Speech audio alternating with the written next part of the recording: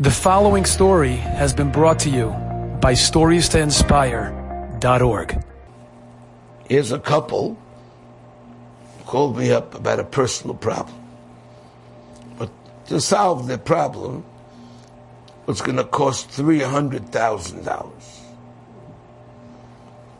And they not only did not have $300,000, they have no money in savings.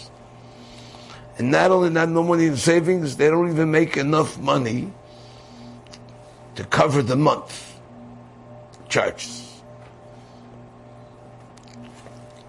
So I said, so what's your havamina?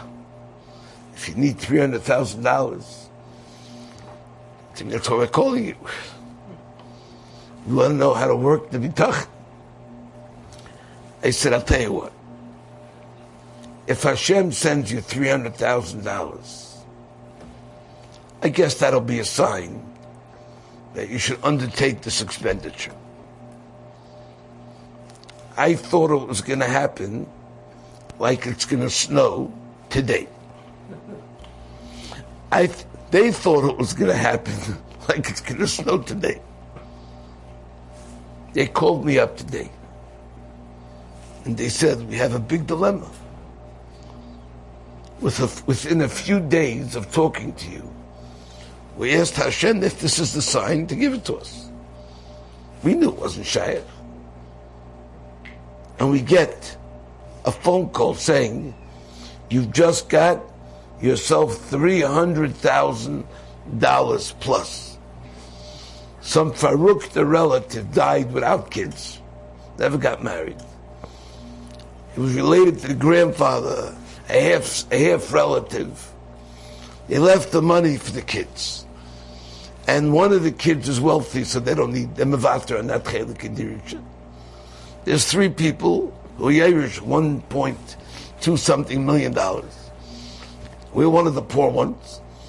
So we're getting $300,000 plus.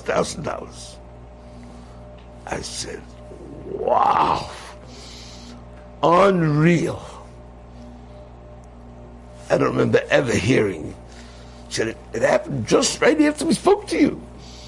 So don't you think we should do it? I said, no, I have to think about it, because what you do, you want to undertake, I don't think it's the right thing. I don't think it's the Ratzon Hashem. But Hashem sent us that kind of money. I said, maybe He sent the money for you to buy a house. Maybe He sent the money to help you with your bills. I don't know why He sent you the $300,000. But to undertake this risky thing that you want to do, when you have no chiyuv to do it, I said, I can't tell you what the it is. But I definitely was shaken up to the core. So I'm going to be more careful next time when I say what kind of signs you should expect. How's it change? These people have absolute bitachon in Hashem. They know. But here's a guy today, go buys a house. He's boiteach in his father.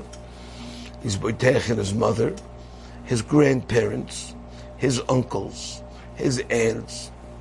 You know what that's called? Kind of bitachon that's called? That's called bitachon 000. It's not bitachon. That's a nudnik.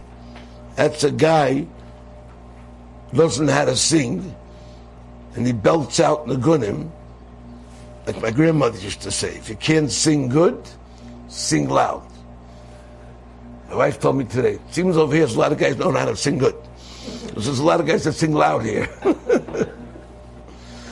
So that's the kind of bitachon that is. They sing this nigun of bitachon. They have no chance to bitachon. Nothing from Hashem. So people are going to give it to you. You got to believe it's only coming from Hashem. He says, when he has the confidence in them, and they have confidence in him, he likes them, they like him. Like it says, it's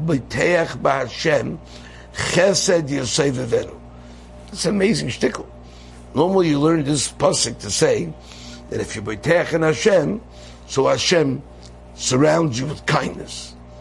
Chizalov is saying a new pshat. It's not that pshat, but if a person trusts in Hashem, he'll be surrounded by only kind people. He's going to see all the people around him in a positive light. And people are going to react to him in a positive way. Psh. Wow. Enjoyed this story? Come again. Bring a friend. StoriesToInspire.org